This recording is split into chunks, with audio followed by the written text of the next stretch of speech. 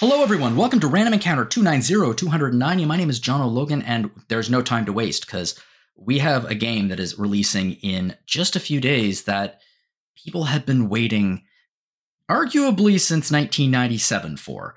But I think that it's going to be a absolute joy for these folks because we have a review on the site, and it turns out that this game is pretty damn good. But let me introduce the person who has reviewed the game. Zach, welcome to the show. I want to say aloha because I've played a lot of Infinite Wealth recently, but yeah.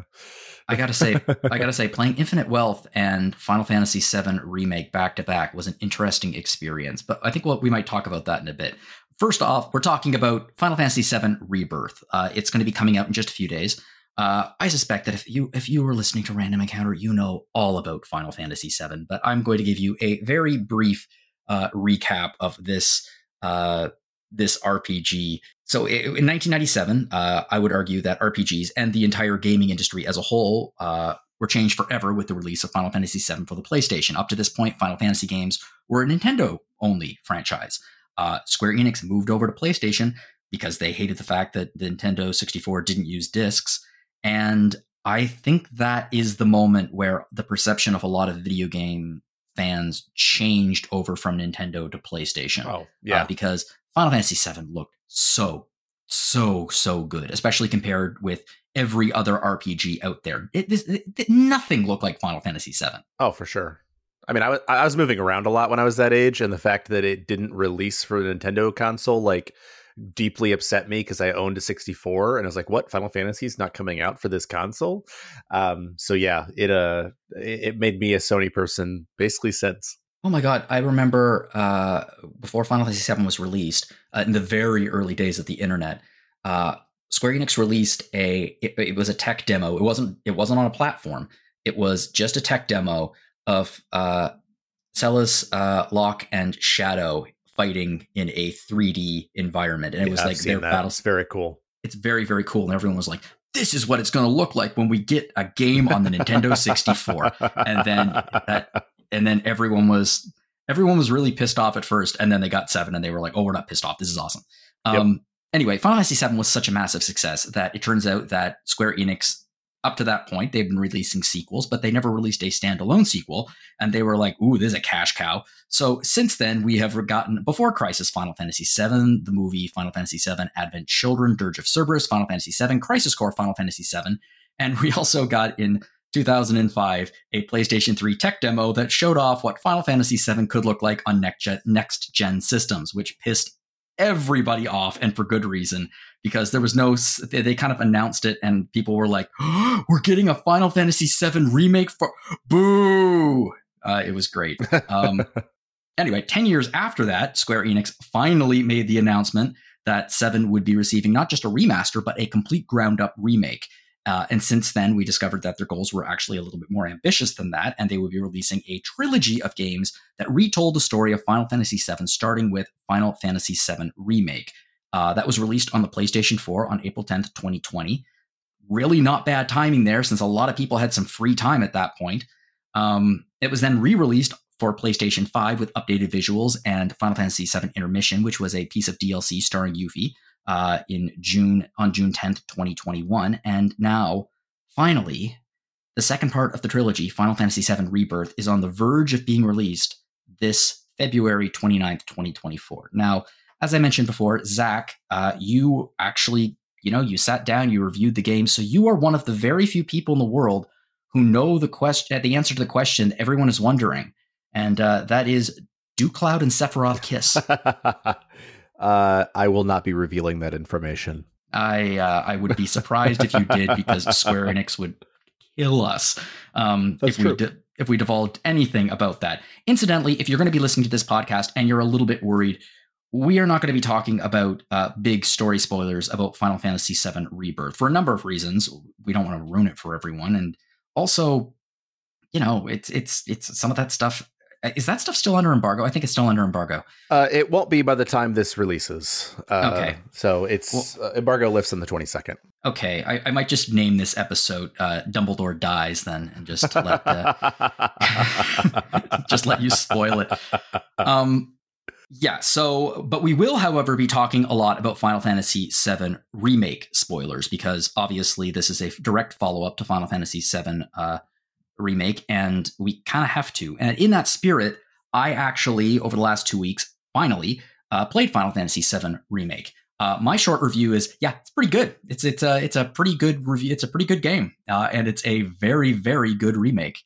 I was impressed on just about every single level how they took the the brilliance of the original game and expanded on it and updated it and made it feel extremely modern. There is nothing, despite what some people might say about the textures, there is nothing dated about this game. It's a tremendous, tremendous achievement.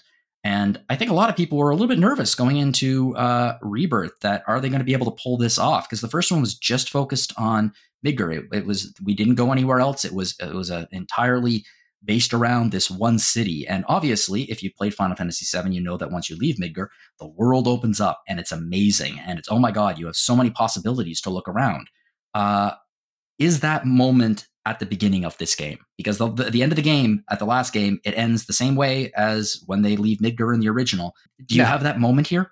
I mean, sort of, not really. So, I mean, you kind of have, I think that moment really is captured at the end of Remake. Here, the game actually opens in, it's hard for me to talk about how it opens. It's not really a spoiler. I mean, it's literally the beginning of the game, but it opens with Zack. So I've always liked him. I guess he's just the same name as me. It opens with Zack, and Cloud is is in Midgar, and he's trying to escape from Shinra, and Shinra basically wins in the very beginning of the game. And Zack manages to at least pull the bodies of Cloud and Aerith away from the wreckage, and then it flashes over to what we've seen in the demo. And so in terms of how that's all possible, I have some answers, but I won't give them away. But I think that the general thinking, at least at this point, seems to be that it's like an alternate timeline. And whether that's true or not, I will not spoil, but I will say that I think that's clearly what you're meant to believe at the very beginning of this game, because it basically says like 5 hours later or like 5 hours earlier or something like that. And it's like, well, obviously this didn't happen within 5 hours, and the story of Nibelheim must have taken at least 5 hours. So, well, if anyone out there has not played Remake and has somehow miraculously been able to avoid spoilers, which I was able to for years, I was able to avoid spoilers. They might be a little confused because Zack's dead. That's a key point of Final Fantasy VII because, Cloud kind of absorbs some of his memories and skill and basically becomes an idealized version of himself. And that's a key part of Final Fantasy VII's story. So at the end of Remake, throughout Remake, actually, there are like specters, essentially. I started calling them the continuity police. And whenever the story seemed to diverge from the original Final Fantasy VII, these specters would kind of step in and force things back on track. And then at the end of Final Fantasy VII, your team essentially fights fate and kind of frees up the world to make new choices, thus opening the door to new story possibilities. And in doing so, at the very end, we discover Zack survives his shootout, I guess you could say, and we see a version of him carrying a version of Cloud into Midgar as our characters are leaving, theoretically in two different timelines, like you said. Because another little thing is there's a cartoon character named Scout. He's a Shinra mascot dog, and as Zack is carrying Cloud, I think it's a bag of chips or something floats in front of the camera, and it shows that Scout in this reality is a different breed of dog, showing this isn't quite the world we know. Very confusing, especially if you had no idea if you haven't played Final Fantasy VII, what was going on. Now, clearly you and I have. Yeah. And it sounds like they managed to pull it off. Also, it doesn't sound like it sounds like Cloud did a better job than Zack when it came to the fun that happened in Midgar. I mean, that's definitely true. Yeah, I mean, I think that, and I mentioned this in my review, and we'll kind of get more into this, but I they marketed Rebirth as like, oh, this is a perfect starting point, and I think that is absolutely wrong. Yeah. Sure, like, would you enjoy Rebirth because it's a good game? Sure, probably. But Hmm. Remake is also a good game. Not quite as good in my opinion, but it's a good game. And so much of, and this kind of couches my feelings about it, like so much of my love of Rebirth and Remake as well is driven by my love of the original game. And I can't separate myself from that. I can't be objective about that. And so like when there's like this big moment that is recreated that I remember from when I was 12, like Hmm. that's a big deal to me. And so, I'm certain that I have. There are people who are listening to this who have never played Seven. And first of all, go back and play it, especially because it's accessible like everywhere now, and you can turn on like infinite limit breaks and beat it in like 12 hours if you want. But Yeah, it's a pretty good it's game. yeah, it's I would have a hard time believing that you would enjoy it as much without that context, and it's working in a way that is meant. I think you're meant to have that knowledge, to be honest, and I think that it would be a fundamentally different experience otherwise. I think it's a fascinating approach, and I was fascinated while playing it that they are. I can't think of any other form of media that has actually done this, where Final Fantasy VII Remake and presumably Rebirth, uh, it's a remake that follows every single story beat of the original, and yet is technically a sequel in terms of how they are treating the narrative. It's all been done in another way to put it. When I was playing it, I was wondering, I kept thinking, oh, in Rebirth, I'm hoping that they kind of explain this in a way because the fact that fate is pushing them along this certain track is very, very meta. And I was hoping at some point in this game that they would address the meta-ness of that. Like, is this a form, is a new life, for example, is this a form of not resurrection? What is the word I'm looking for? Reincarnation. Like, have Aerith and Cloud experienced this before, or is this like a parallel universe, as it's been said there, or what's going on? It wasn't in that game. Is there a little bit more of that in this game, or do they just say fate's beaten, now we're on our own? It's I can't answer that question. Okay. To be honest with you, I think that let me put it this way. So I beat and obviously enjoyed Final Fantasy VII Remake quite a bit, Hmm. but I was very critical of the ending, not because I had a problem with the meta-ness of it. I had a problem with the suddenness of it, and I just Mm. thought it was like an it was a way of them excusing any choices they made. Like, hey, at least that was the way I read it at the time. I'm not saying I agree with that necessarily now. Final Fantasy VII Rebirth is remarkably faithful to the game in the ways that matter. And it plays with some of those ideas. In terms of how important they are or what they are, it, it's difficult for me to answer that question. Okay, Yeah. that's fine. I'm assuming that everyone will find out for themselves in a very short amount of time. One of the things that I really found myself interested in Final Fantasy VII Remake was the way that. Okay, here's an admission. While I have played Final Fantasy VII all the way through, I have not played any of the side stories, the prequels. I've not seen Advent You're Children. you're not missing much, trust me. That's one of the reasons I haven't played any of Yeah. it. Especially having children. I've heard Oh, dreadful things. they're Um, playing it in theaters around here, and like I can't go see it, but like I wanted to just go hate watch it, but I mm. can't. So that's where I am. But one of the things that really drew me into this game was how they took what back in the day were remarkably like fleshed out characters, but in retrospect, it was a PlayStation RPG. They've taken these, I guess, the skeletons of these characters and their their characterization, and they fleshed them out into much more well developed characters. Now, in this game, we clearly have some new recruits who are joining the party. Some of whom we've seen a little bit. Yuffie, for example, we saw in the DLC. Red 13, for example, we got to see a little bit, but Red 13 was never a actual like party member. They were like a support character. How does that continue in this game in terms of Oh, developing the character roles beyond what they were in the original? it's just wonderful. I mean, if I had to point out one thing that I love about this game, it's the character work. It's just so strong. Um, I Red 13, I can't get into too much about Red 13, but like they do this fun stuff where like if you've played Remake, you know that he has like this deep voice and he's like all wise and stuff. And then like everybody talks to him like he's a dog, and like there's this like really fun interplay where like, and it's funny every time that he gets mad about it. And Yuffie, she's introduced in a really interesting way, because those of you who've played the original know that she's actually optional, and you have to like randomly encounter her. It's random. Literally, it's random. And in this case, it's definitely not. There's no way we could build the game that way. But she's just like such a shot of energy and joy and silliness, that she's a delight. Kate Sith is even like pretty good. I enjoyed Kate Sith, and that's how they pronounce it in this game, for the record. Yeah, it's Kate Sith. But the thing that impressed me the most, honestly, is the character work they continue of that main cast. Like Aerith, and I think I said this in my review, is almost the main character here. And she is just so full of warmth and strength, and she's such a remarkable character.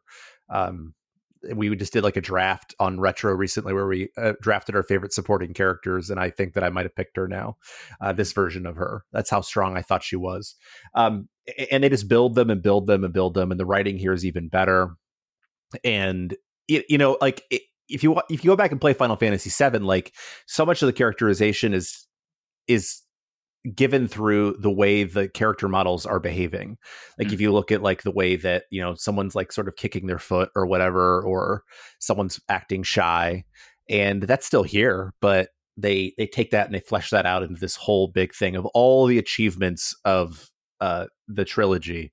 I think that's the big one. You think about someone like Jesse in Remake, and they just do such good work with that here. Oh, I knew Jesse was going to break my heart. Yeah, fantastic work. In terms of shipping, like, there's you have Cloud, and you're like, okay, which is it going to be? Aerith is going to be? No, I was Jesse all the way. I loved her. I can't say anything about the date at Gold Saucer because that is specifically embargoed. But I will just say that they do some fun stuff with it. Let's just say that. I have to admit, I know that Fate was broken at the end of Final Fantasy VII Remake. Yes, but the fates of the rest of your Avalanche cell, it drove me a little crazy at the end, where it was like, oh no, guess who survived? And I was like, really? Wasn't he like shot to death and then like passed out and died on a pillar that then collapsed into like, okay, that is I'm surprised that he managed to live, but sure. I have responses to that I will not give you. Okay. It's more complicated than that. Yeah, there's a lot going on here, and there's a lot that I think that we don't know that you do, and I think that's got to be a little bit of a frustrating position for you to be in. So let's talk about something that is not embargoed in any way, shape, or form. Well, I guess the Gold Saucer is, but the mini games aren't. So something that really, I know I talk about it a lot on this podcast, but screw it. Like, I was like, ooh, someone put a lot of Yakuza into my Final Fantasy in Remake, and there was a lot of Yakuza in this Final Fantasy game. For sure. Walking around Sector 6 was like, wow, this feels a lot like the Champion District. When I was in Seventh Heaven and there was a dartboard, I walked up to it and I was like, hey, there's darts, and it plays differently but similarly enough to darts in Yakuza. So mini games were a big thing in Remake, and it sounds like they've expanded on that considerably in Rebirth, understandably, because Golden Saucer. So what are some of the mini games here, and how are they improved, interesting? Like, what do we have? I mean, there are, I mentioned this, like the number of mini games here, like, is absurd.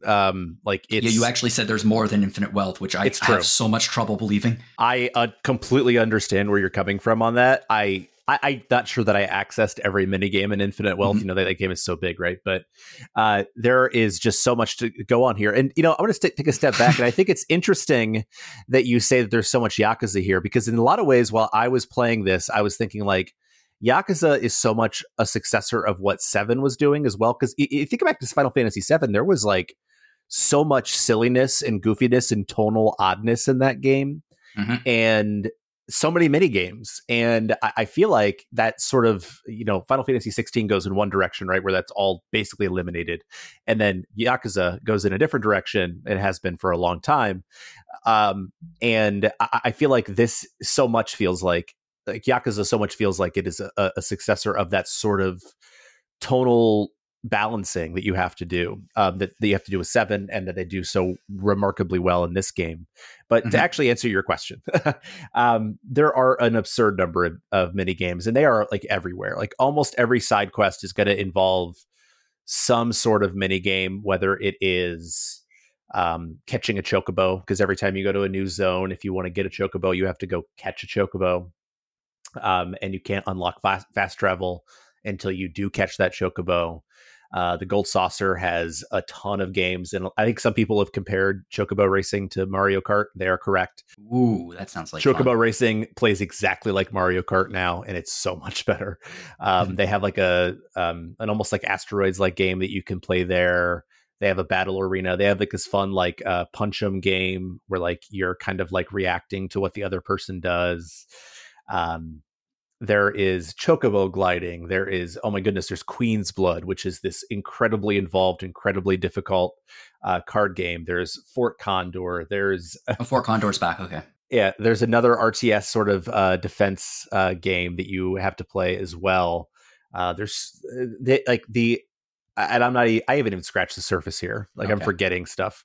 There is so much to do, and I think sometimes, occasionally, it works to the game's detriment, because like it'll be like, hey, you have to go play this mini game to go forward, or you have to play this mini game to get your chocobo, which you really need to do if you want to explore the spaces.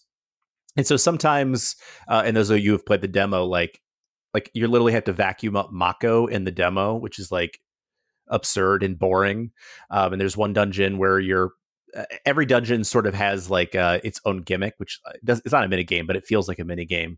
And one of them involves you like throwing boxes at things, and like it was not fun, but there's so much variety that like they hit on 95% of it, and the 5% of the misses I'm okay with. Like it's just like it's like a playground. It's just like this. What do you want to do? Go do it. It's fun. In terms of the mini games, that's not true with all elements of the game, but in terms of the mini games, yes. I'm glad that Fort Condor showed up. I mean, I played through all of the Fort Condor content for Intermission, which actually might have been my favorite part of it thus far, because I really like tower defense and strategy games. But I was playing it, I was like, it seems like an awful lot of work to put into a board game for a little piece of DLC. I wonder if it'll be in the next game. And it was. Neat. Yep. It sure is. You only have to play like 4 games of it to do like a particular side quest, but it's a little bit harder, I think, than it was in Intermission, but it's back. Is there anything as remotely as frustrating as the pull-up minigame? Pull-up minigame? No. Well, I don't know. I found Queen's Blood so frustrating. It's basically like this game where it's all about like numbers. Like you have 3 rows, and you are trying to, with those 3 rows, get the numbers the highest in your row. So basically, like you might have cards that are worth 11 in your row, and they might have cards that are worth 12 in their row, which is usually what happened to me. And whoever has the winning number then like gets to like take those points at the end of the game. And it's like really, it's a really complicated game. It's not really that complicated. It's simple on its surface, but a lot of strategy underneath. And they have you play it a lot. And that was a little frustrating. But in terms of like actual frustration, like I found some of the stealth mini game type stuff a little annoying. But no, in terms of like sit-ups, like I spent probably a good hour and 45 minutes on that in Remake, and I didn't do that with any of the mini games in this game. I am not to... Okay, I'm about to say I am exceptionally good at rhythm games and button pressing games. And I was playing this stupid pull-up mini game, and I think I lost the first time, and the second time I got it perfect. I didn't screw up once, and I still lost. And I was like, what? And I kept playing, and I kept losing, even though I was getting it perfect every single time.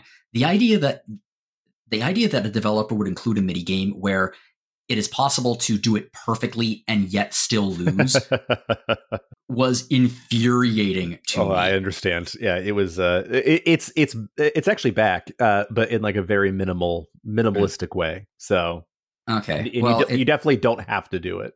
Well, like I said, with the amount of mini games in here, and I assume there's quite a few side quests as well. I remember when I was playing Remake, I was like, I don't think he was infused with like the soul of Zack. I think he was infused with the soul of Kiryu. Just his like the granite faced man, and just I don't want to. Like I guess I'll go do the thing you want me to do. Okay, yeah. Honestly, if I was playing the Japanese audio, I have an odd feeling there'd be close ups on Cloud every 5 minutes going Nani. That's fair. One of the things that you mentioned when you were talking about the catching your own chocobo is exploration. So in Final Fantasy VII, obviously, once we get away from Midgar, the world opens up, and all of a sudden we find ourselves in the overworld, just like we would in any other Final Fantasy game, and like so many possibilities, so many places to go. I have an odd feeling that there's no overworld in this as we would have expected it back on the PlayStation or even Super Nintendo era. However, it sounds like there's a lot of places that you can explore. Are they open world, or are they like walled gardens that are walled gardens? So there's substantial walled gardens throughout. Yes. Yeah, there are 6 substantial walled gardens throughout. The first one you explore is the grasslands, which is right outside of Calm and outside of Midgar. And then you move on to Junon, et cetera, et cetera, et cetera. So like there are these big, huge, massive zones. There's so much to poke around in, so much to explore, so much to see. And you know, we'll get to the graphics later, but beautiful vistas as well, sort of littered throughout. And, you know, when I first got to the grasslands, I was like, okay, this is enormous. And I was like, there's got to be more zones than this. And there are 5 more. So I will talk a little bit about some of my criticisms with it in a second here. But I think that just the amount of poking around you can do, and the amount of just like sort of, you know, walking around, and they give you every different zone has a different chocobo. So like one can climb up walls. One can glide over canyons, for example. One can float over water because he's like sort of like has like this crystal that allows him to shoot water down, and he like kind of flies over water. And so what you're saying is Final Fantasy VII is a Metroidvania. Yeah, I mean, no, but I mean, like the power ups you get are definitely not Metroidvania like, but it definitely has a feel for giving you a lot of different things to do, and you could clear every zone the minute you get there, except for like a couple of like small like side quest things that open up. But there's a lot going on in them. They're not perfectly designed, but there's a ton to do. Like I spent, you know, at least 8 hours in a few of the zones, just kind of walking around, and, you know, this is pre-release, so I had no guide. And if I was lost, I was like, well, I'm just figuring it out. And I made sure I figured it out. I got every single point of interest on every map before I cleared it. So, well, we're going to talk about, this is going to be controversial because I have an odd feeling that the response on the internet is going to be to get good. But my least favorite part about Final Fantasy VII was the combat, because it seems like I'm extraordinarily bad at it. Like I think I'm real bad at it, to the point where I ended up going on YouTube and watched a bunch of combat tutorials about all of these characters and learned everything. And then I went back to the game and I discovered, oh no, I'm still like I'm just bad at it. And then finally, by the end of the game, very end of the game, I started getting the hang of it. And then I started up intermission. I was like, oh, Yuffie has a new combat style. Oh, good. And I'm extremely bad at it again. That being said, there are so many things to celebrate about the combat system that I can see. For example, every single character in Final Fantasy Remake plays completely differently. Like they have completely different combat styles. And if you want to get the most out of the game, you really do need to learn these different combat styles. Considering that the playable characters in this game have opened up with 3 new characters, which I imagine are 3 new combat styles, and I imagine that the combat styles of the already existing characters have shifted and have changed and been refined, or what's the combat like in Final Fantasy Rebirth? It's pretty similar. There are some additions to it. So the biggest addition, honestly, is the synergy abilities. So you have 2 different types of synergy abilities.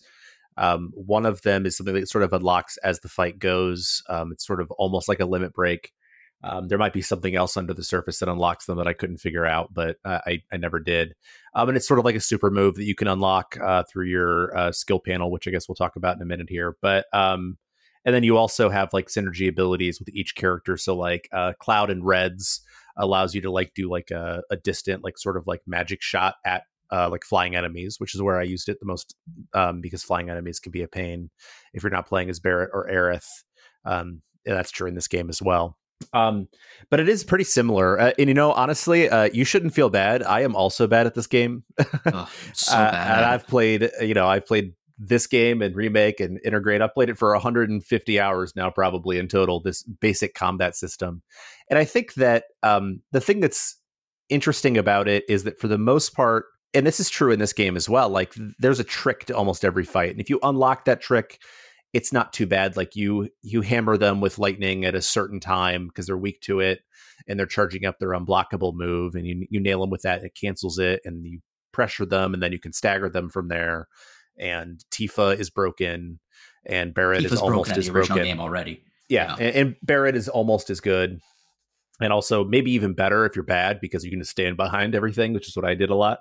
But yeah, it smooths things out. Like you definitely have more options. You don't feel as boxed in to like you have to have a ranged character, because you're going to have some ranged options with other pairs of characters like Red and Cloud, neither of whom are ranged at all. So you have more options. And Yuffie, those of you who've played Intermission, or is it called Integrate or Intermission? I can never remember. Intermission. Integrate is the I have the problem with this too. Yeah. Integrate is the PlayStation 5 version, and it's everything all in one package. And Yuffie plays really fast and fun, and if you can kind of get the elemental switching down, like she is really good. Red actually plays a lot like Tifa in some ways. His stagger isn't quite as good, but his counter is really strong, and he can he has a move that allows you to get HP back from the enemies, which is really nice. Kate Sith, I honestly can't even tell you how that guy plays.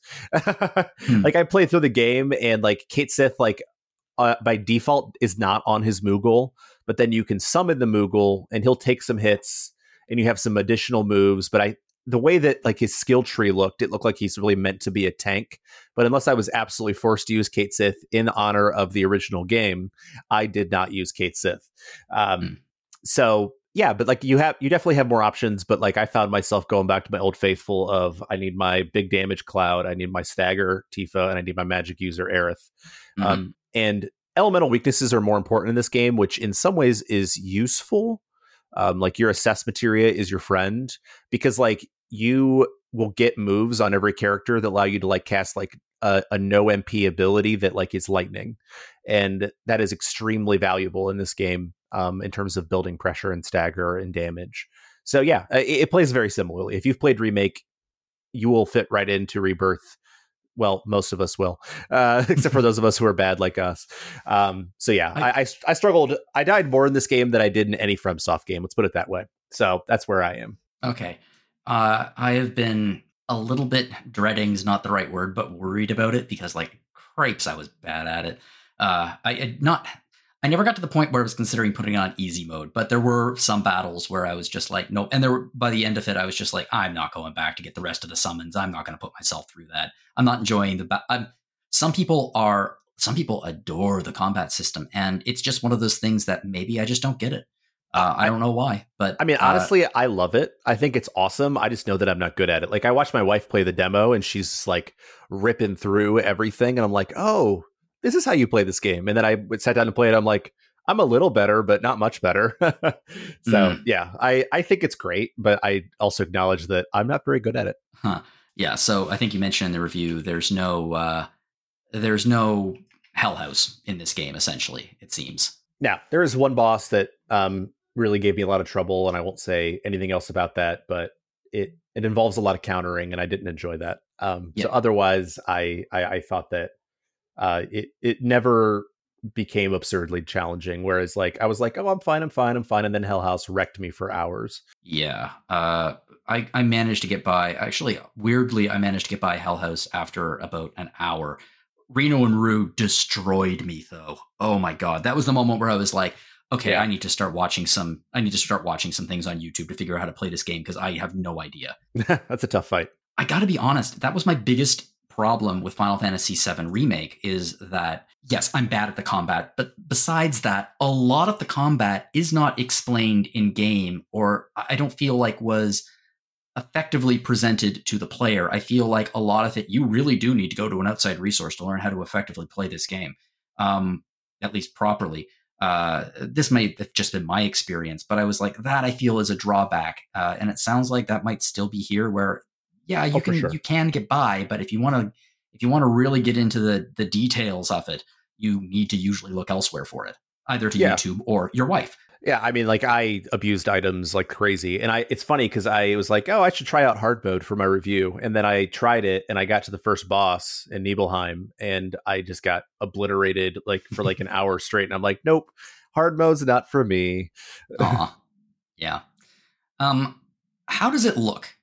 Final Fantasy VII Remake, I went into it knowing a few things. One of which is the internet was, shall we say, somewhat picky about texture issues when it was released on the PlayStation 4. And I was playing it on my PS5. I was playing the PS5 version.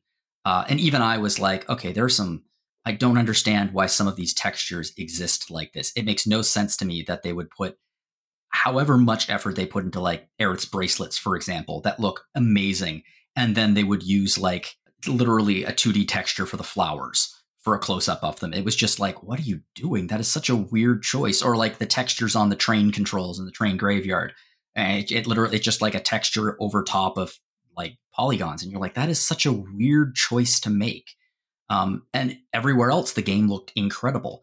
How does it work in Rebirth? Are we going to be having more complaints about doors, or are we going to be having complaints about other things instead? You know, that's a good question. There's actually, we're recording this a few days before the game's embargo lifts, and we just got, I can say this because this will go up after, we just got notification that they're dropping a patch tomorrow for the graphics. And so my hope is that improves some things, but I'm going to be honest with you. Like, I don't notice that kind of stuff the way some people do. Like, so I started it up in graphics mode. It defaults to that because there's two modes, graphics mode and performance mode, which, you know, it's pretty normal nowadays. And I thought graphics mode was dire. Like, I was getting like a little sick looking at the frame drops. And every time I turned my camera, I think you may have said this, like, I just felt like I was like, I can't do this. Like, I was like, I can't play this whole game if it looks like this, not knowing that they had put me automatically in graphics mode. Yeah, I put myself on performance mode for Remake, and I tried graphics mode. I was like, this doesn't look that much better for the loss in frames. Yeah, and I guess I found myself to become more of a frame person, and I thought, and I know that there's a lot of discourse already out there about Rebirth in terms of the graphics, and in performance mode, I personally did not notice a whole lot. You know, every once in a while, like my wife would walk by, like, "Well, what's up with that texture?" I'm like, "Oh, yeah, I guess you're right." So I am maybe not the the best person to talk about that particular issue. Maybe it's my color blindness. I don't know, man. But I definitely noticed that things seemed a little fuzzier than even they did in Remake, but also like the scope they're working with is so much larger than what they're working with in Remake that like anything like that felt like complaining. Like I only really notice stuff like that when it's like, I don't know, like Pokemon Violet and Scarlet, which looked like worse than Dragon Warrior 1 to me. But like I really don't notice very often that sort of thing. And so like for me, it ran really smoothly. I had maybe like very minimal frame drops at very busy fight moments. But that's still pre-release. So what we're going to be getting on the 29th, we'll see. And my review will hopefully reflect that because I'm going to test it out before the review drops. But yeah, I can't say with certainty how it's going to look. But for me personally, like, I don't know, I thought it looked great. Yeah, it's been 4 years since Final Fantasy Remake was released, and 4 years. This was built ground up for the PlayStation 5. You can't play this on PS4. So you would expect there to be a measure of higher graphics fidelity after 4 years, but the reality is they're still using the same engine. And because we're no longer in Migger, I imagine that most assets are new. They'd have to be because it's a different world out there than in Migger. So I would hope that it would look better after 4 years, because otherwise in 2028, when we get Final Fantasy, what's the joke? Final Fantasy 8 Recycle. We're going to be it's going to look dire if the graphics have not continued to that level 8 years after the original. Right. I mean, I'm guessing that at this rate, we're looking at that as like a PS6 release, and I'm guessing they'll have to make some serious tuning to the system, the engine. But I don't know, man. Like I just like don't get caught up in stuff like that, to be Yeah. honest. I sound like a jerk by saying that, but it's the truth. No, not at all. Not at all. I'll tell you what you do have, though. You do have a good ear. So let's talk about the sound in this game. Before we get to the obvious, which is the music, I'd like to talk about the voice acting because I played the English vocal track for Remake, and I was pretty damn impressed. I understand there's some criticism online, but again, it's online. There's always going to be criticism. I really enjoyed it. I thought some of the acting was fantastic, perfect in some cases. Updates, the characterizations, the voices, they almost matched the voices that were in my head when I was playing the original game. I was pretty darn impressed. Again, I never watched Advent Children, so I don't know. I haven't heard those voices. I don't know what these characters, quote unquote, sound like. But I thought it was great. How's the voice acting here? Oh, I mean, first of all, I'm curious. What is the criticisms online of the voice acting in the first one? Is it Sephiroth? It's everybody. It's like, Cloud sounds too much like a little wimp. And okay, awesome, great. That's what I get for the asking. Usual. Or Barrett sounds like Mr. T, and I'm like, yeah. Oh God. Like what? Okay. Like, what do you want? Like, that's yes. Barrett's voice actor is fantastic. He has maybe the best range in this whole game. Like, what's the joke? He understood the assignment. Yeah, exactly. He did the task he was given. Yeah, which is not a small thing. As a teacher, I can say that. I think that a lot of the criticisms, like most things of Final Fantasy Remake, have been lost since the release of the game because that's fair. Because people shut the hell up eventually because, it's people like to complain. So when it they comes moved out, on to something else to complain about. This is terrible. And then they find something else and those complaints are lost in the abyss, unless you, of course, go on Reddit to look for hints on how to beat Hell House. And then you're like, oh God, okay, this is not helpful. But it sounds like the voice acting here is just as good as the original. It's maybe even stronger because I feel like these characters have had that time to sort of live in these characters. The woman who plays Aerith, I know she does like some streaming elsewhere as well. And gosh, she's just like, I keep talking about Aerith and I'm just going to keep talking about Aerith. I'm sorry. Like she's so fantastic. She does like so many different ranges and emotional moments, like not even the ones people are maybe thinking of. She's like fantastic, but I think the whole voice cast is great. The guy who plays Red 13, I think in particular, for reasons I cannot say, does just excellent work. I don't know, like the voice acting here, I think is like from top to bottom, like for a game that is dealing in so many different tones and moods and weirdness and pathos. There was never a moment where I was ever pulled out of the game because I was like, oh, that's a little bit off. And I usually am kind of critical of voice acting and not at all here. I thought it was just excellent. Well, that's wonderful. And another thing that pulls you into the game, of course, is the music. Final Fantasy VII has a understandably legendary soundtrack, and that was one of the real standouts of Final Fantasy VII Remake was the sheer amount of music in this game that was inspired by the original, that were updated versions of the original, rearrangements, there being like jazz versions of classic songs that you can collect throughout the world. There was so much astoundingly good music in Final Fantasy VII Remake. Has that continued in Rebirth? Oh, it's even better. Like I remember listening to the remake soundtrack and being like, okay, I've heard a remix of this song maybe for the 8th time, and while maybe you didn't need to remix it 8 times, it's still really good. This time, like there's only a couple songs that get remixed a bunch of times. Aerith's theme gets remixed like 25 times. I'm not even joking. But the rest of it, like the way they deal with like the different iterations of the overworld theme in the different zones is really, really cool. Like to kind of like blend the motif of like those songs in with these different zones. I feel like Hamatsu, or however you say his name, kind of got the feeling of what really worked about the remake soundtrack and decided to go a little bit further with it in terms of his remixing and taken, and I hate to reference 14 here, but taking maybe a little bit of a page out of Soken's book, where Soken is very willing after all these years to kind of pull really disparate threads together of classic songs. And I feel like that's what's happening here as well in really, really beautiful ways. I looked at my wife and I was like, we got to order the special edition of the soundtrack right now. Like, I need this in my collection. She's like, we don't have any shelf space. I don't care. I need it right now.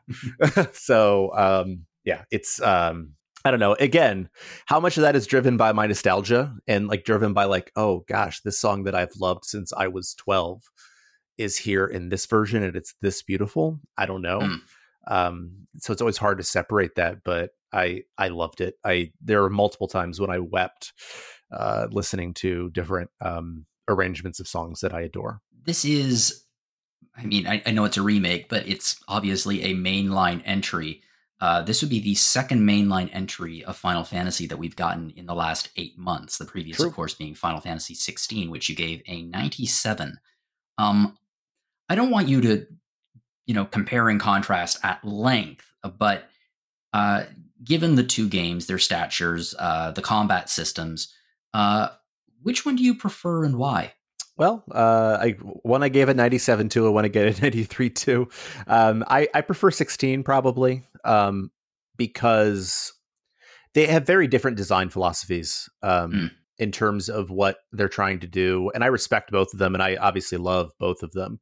Like 7 Rebirth is like, let's throw as many different things against the wall and see and try to make as much of it stick as possible in a way that I really liked, in a way that I thought was really delightful and fun and silly a lot of the time and goofy and made me laugh a lot, with really excellent character work and all kinds of stuff.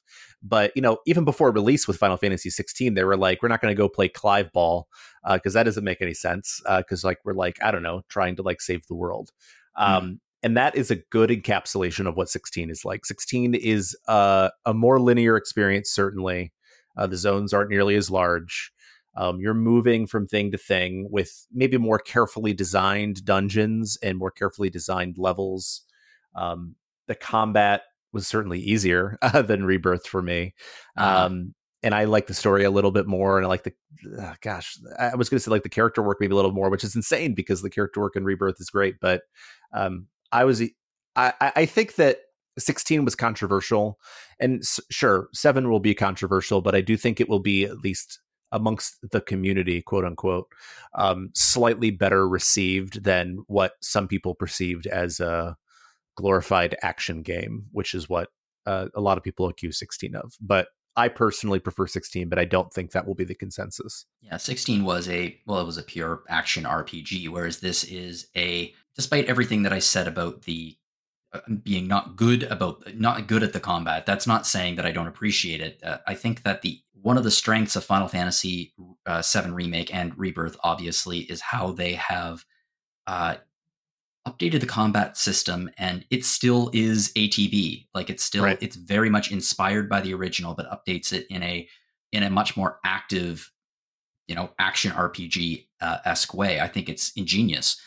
Whereas it seems like, from what I've heard, 16 is a much more very good, but still straightforward action RPG. So I guess it just depends on which side of that you want to come down on. And that's interesting because normally, like, I'm a turn-based guy. Maybe like less so as I've gotten older, maybe. But yeah, it's definitely different. And I think that if they want to make people happy, which I think that is actually like their whole philosophy with the main line nowadays, which some people might criticize, I think they might adopt more of what the 7 trilogy is doing for the main line. Actually, I basically guarantee it. Yeah. I'm going into a spoiler here, not for Final Fantasy 7 Rebirth, for Final Fantasy 7.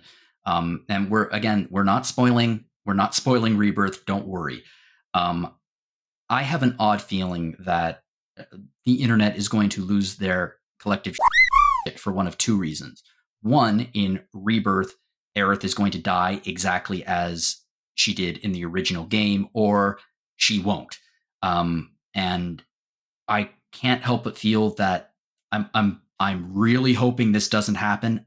It might not happen. That the result of that is not going to be the controversy that defines this game.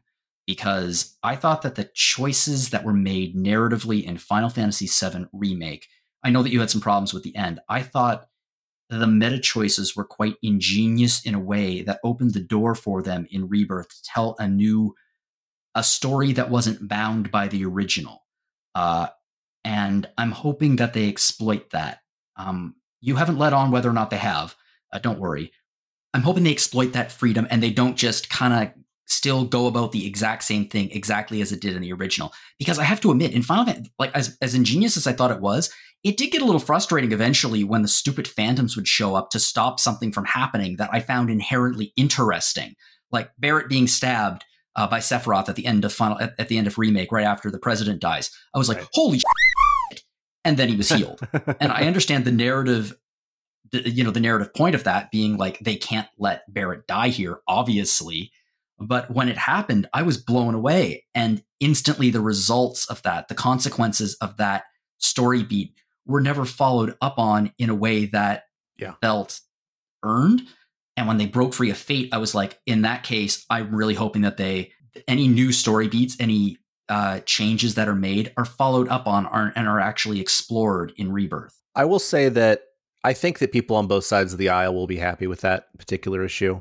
Mm-hmm. It honors VII. It does. It just does. Like it reproduces those big, massive, amazing moments that you remember, but it recontextualizes a lot of them, but not in like such significant ways that it swerves things dramatically, at least for most of the runtime. I won't talk about the ending at all, except that I think it will be divisive. I will say that. I don't think they could do literally anything that wouldn't be divisive, right? Mm-hmm. I think it will be divisive. I have some criticisms of it that I can maybe share at some later date. But overall, I was very happy with the package I was presented with. And again, my issues with the game were never the meta-narrative elements. It was the way they were presented. And that the exact thing you just talked about is one of the issues I had. Like, if you want to try to play around with it, like, play around with it. Do it. Don't just, like, do, like, some head cloud building slashing Sephiroth fight, and that's the way you handle this. Like, bake it in, like, do it for real and not in a way that doesn't allow them to pay off any of the choices they want to make.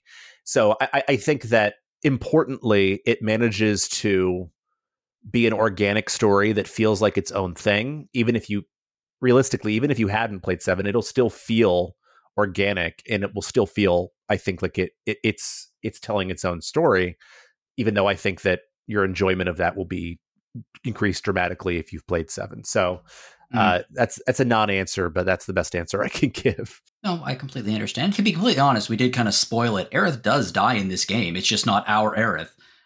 You mentioned it earlier that Zack is moving her body. Yeah, the holy material falls out of her hair and everything. So yeah, it's very much. You know what that is? You're not a Star Trek fan. Beginning of Star Trek 2. I've seen that. Beginning of Star Trek 2, The Wrath of Khan. When Wrath of Khan was announced, the script got leaked by Gene Roddenberry, of all people, because Spock died like really early in the script, and he was furious at it. So he leaked the script and created a fan outcry. So they rewrote the script. And then as a nod to it, in the first like 5 minutes of the movie, Spock dies in a simulation. And then Kirk has a line where he says, "Are you dead?" And it's fantastic. Very funny. So I'm not saying that that's a reference here, but it feels like a reference here. Yeah.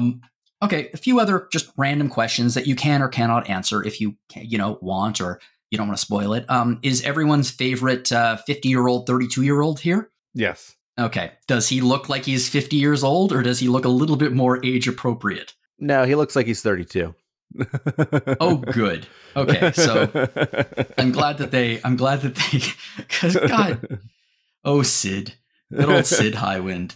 Actually, of all the people they changed the characterization with, it's him, but I think they had to, given that he's like basically just an abusive jerk in the first one. So he's not like that at all in this version. So that's all I'll say. He still wants to get to space, though. That's not even brought up, honestly. He's totally like he is presented very differently in this version, in a way that I thought was delightful and fun. He's still like got the same basic spirit of Sid, but he's just like a fun guy, happy-go-lucky Southerner. So yeah, I enjoy him. He's a Southerner. He sure is. Wow, the voice in my head when I looked. Okay, that's really interesting. That's completely different than the voice in my head. He was like hardcore British Cockney. I could see that based on the original one, but no, he's a Southerner for sure. He's got a Southern accent, like Georgia through and through. Okay.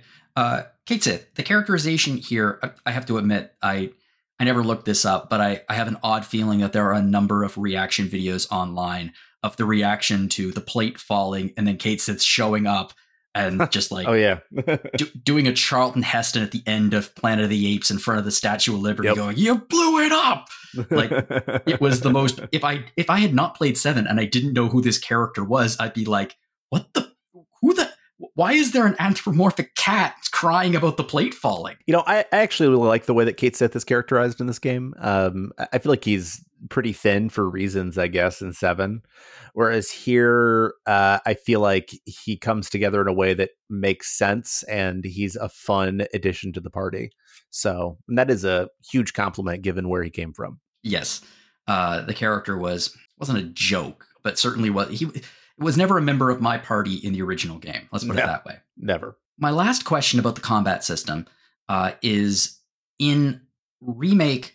They made a very interesting choice in Remake, which was you didn't have any control over who was in your party. You were given a party makeup as you went, whether the party was split in half because you're exploring Shinra Labs, or in the final battle, you're kind of just thrown together with various people.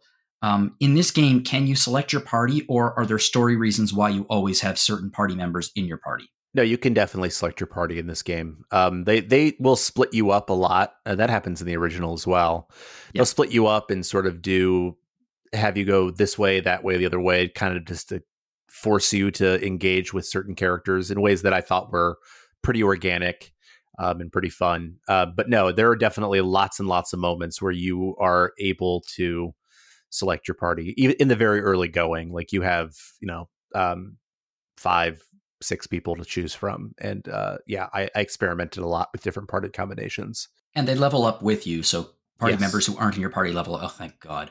Okay, good. That's, I can't, it's one of my biggest pet peeves when playing an RPG is when your party members, the ones you don't play are just in the background. They don't level up. And then you get to a point in the game where it's like their story and they step up and it's non-optional. And I wonder why you don't like Octopath. Yeah, you're at like level 14 and the rest of your party is at like level 37. And you're like, okay, this is not going to go well for anybody. Yeah, it's true. I'm not a fan of it either. It's one of my few criticisms of Octopath. It's not, at this point, it's not even a quality of life. It's just like, what are you doing? I agree. Okay. Final Fantasy VII, I guess this will be the discussion question for this episode. And this is going to be dependent on, I guess, the conclusion of the game. Final Fantasy VII, I keep calling it Remake, Rebirth, Recycle. I think that was the joke. I've made it on here before. I just love the joke so much. It's so stupid, but I just love it. Final Fantasy VII 3. What do you expect is going to happen? This is going to happen in 4 years from now. So we're not going to hold your predictions too seriously here. But where do you think it's going to go in terms of additional characters, in terms of where the story takes it? What do you think the world select is going to be? The world location is going to be? What do you think? I was talking to someone else about this the other day. I think that Vincent and Sid will definitely be playable. They're not in this game, but they will be in the next game. And I firmly expect Vincent to have his own little edgelord piece of DLC off of this. I really hope so. Gosh, I'd love to play that. But my honest opinion is that it will be very faithful to the second and third disc of Final Fantasy VII. Remarkably so. In a lot of ways, the same way that this one was. I don't see any way they're going to be able to give you access to the entire world the way that you would have had in the original, because I don't even want to know. I think that my file was 150 gigs to play this game, and the demo was 48 gigs or something crazy like that. So unless they do something insane, I don't think you're going to have access to those previous areas. But I think that it's just going to be a further refinement. I think this game is going to be well received. I think that they're going to want to get it out the door as quickly as possible, partially because I know Square Enix is not happy with how they're doing financially. And so I think that it will be very faithful to what has come before. I think that the ending itself will probably be pretty faithful to what's come before. And that's my honest opinion. I am a little bit hopeful about this because they've been doing such a good job expanding and recontextualizing the storylines in Final Fantasy VII Remake, and it sounds like Rebirth. The third disc of 7 was always my least favorite. There was just a little bit too much anime bullshit for me that goes down. I feel that for sure. I'm really hoping that they can ground it in a way that these games feel a little bit more grounded than the original. I hope anyway. It's exciting. I mean, they're going, given Final Fantasy, the ending of Final Fantasy Remake, I wouldn't be surprised if they did something completely batshit insane. Like, I don't know, Squall shows up or something. It's not impossible, but I don't know, man. I think that there would be such an outcry, more of an outcry than for anything else if they just go totally veer off into left field. Mm-hmm. They're going to stay within the general confines, and they'll make some adjustments here and there, and they'll certainly make some changes. And a lot of what they do with all that stuff is less meta in this game. I will say that. Okay. And it's more actually just story. It's more just narrative. So I don't think that they will probably go too wild, but you never know. They could do it at any moment they wanted to. You know what I mean? So yeah. This game does not do that. Okay. Well, that's actually a relief because there was a small part of me that was wondering about that with all the different timelines and things, whether or not they were going to go, I don't know, full Kingdom Hearts or something like that. There's pieces and parts of Kingdom Hearts here, but not for real. And no, I wouldn't be nearly as high on it. I think Nomura. It's funny because Katase apparently is the one who wants to do the more off the rails stuff, and Nomura's like, no, I love Final Fantasy VII. Let's make it like Final Fantasy VII. I'm like, really? You want it to be like understandable? Have you played your games? All right. Well, thank you so much for coming on and talking about of course, Rebirth, because this is going to be one of the biggest games of the year. It's probably going to be one of the biggest games of next year if Sony releases the PlayStation 5 Pro and then a better version of this is released on it with the DLC, which I would be very surprised if that doesn't happen. Oh, me too. I mean, I think there's a possibility we'll get 2, but at least 1 for sure. Yeah, and we're not going to know we're not going to get the next game for at least 4 years. I don't think if anyone is feeling that's a long time. I mean, it is a long time, but these aren't small games. Let's put it that way. I know Final Fantasy VII feels like one game, but this is not one game. These are 3 giant games. And I mean, I dropped 95 hours on this one. Let's put it that way. And I didn't do everything, not even close. Yeah, that is, in other words, you're going to get your money's worth out of the content that's in this game. You could beat it in probably 45 to 50 pretty easily, but I wanted to really, partially because I was reviewing it and partially just because I was enjoying myself, I wanted to poke around a lot. So, yeah. Well, another way that you can get your money's worth is by going to our shop. You can do so by heading to www.rpgfan.com/shop. We have lots of stuff in there, including, we have our usual, the t-shirts, the mugs, lots of merch. The really big piece of merch, though, that we'd like to, we're promoting for a while now is that Hyperplay RPG is a zine company located in the UK, and we teamed up with them to release the RPG Fan Review Card Collection, which is a showcase of nearly 300 of our review cards. As you can see on Instagram, most of our reviews get review cards, like little bite-sized versions of the reviews. So yeah, take a look at that. I have a few in there. Zach, you have a few in there. I just love this book. I have a copy on my shelf right now. I was delighted when I got it. It's a pretty darn cool book. So I would check that out. It's my favorite book, honestly. It's the only book that I own that I mentioned in. So yeah, I like it. Yeah. Another way that you can support us is by checking out our past episodes of Random Encounter. So last week, we had an interesting chat about the Playdate, which is, I don't know if you've heard about it, it is a bite-sized handheld with a crank on it. This was released a few years ago after a great deal of fanfare and delays, and it's a very interesting little console that has a very interesting way of released games through seasons, and kind of looks like a Game Boy. Like there's a lot of nostalgia tied up in this thing, but it releases modern games, but they're in black and white with an amazingly detailed screen. I've wanted one for quite some time now. That conversation just made me want one more. So give that a listen. You can also check out Retro Encounter. Last week was part 1 of chatting about Dragon Quest XI, Echoes of an Elusive Age. Zach, I know you are all-time classic for the record. I know you are a big fan of this. I remember I played it, and after I played it, I was like, I did not enjoy this game at all. And then I was like, I'm sure that some people agree with me, and I put on the episode, the spoiler cast of it, and I was like, nope, I'm alone in this. I remember that. Yeah, but there is, despite my opinion about a lot of actually most of my opinion about this game is based on the last act. I like the first two. So if you love Dragon Quest XI, absolutely give this a listen. And part 2 will be coming out next week. We also have Rhythm Encounter, which is RPG Fans music podcast. The show will be back next week, appropriately with an episode featuring the music of Final Fantasy VII. So we talked a little bit about the music of Final Fantasy VII here. Obviously, it's a all-time great soundtrack. And we're going to be focusing on some of the best music from that game.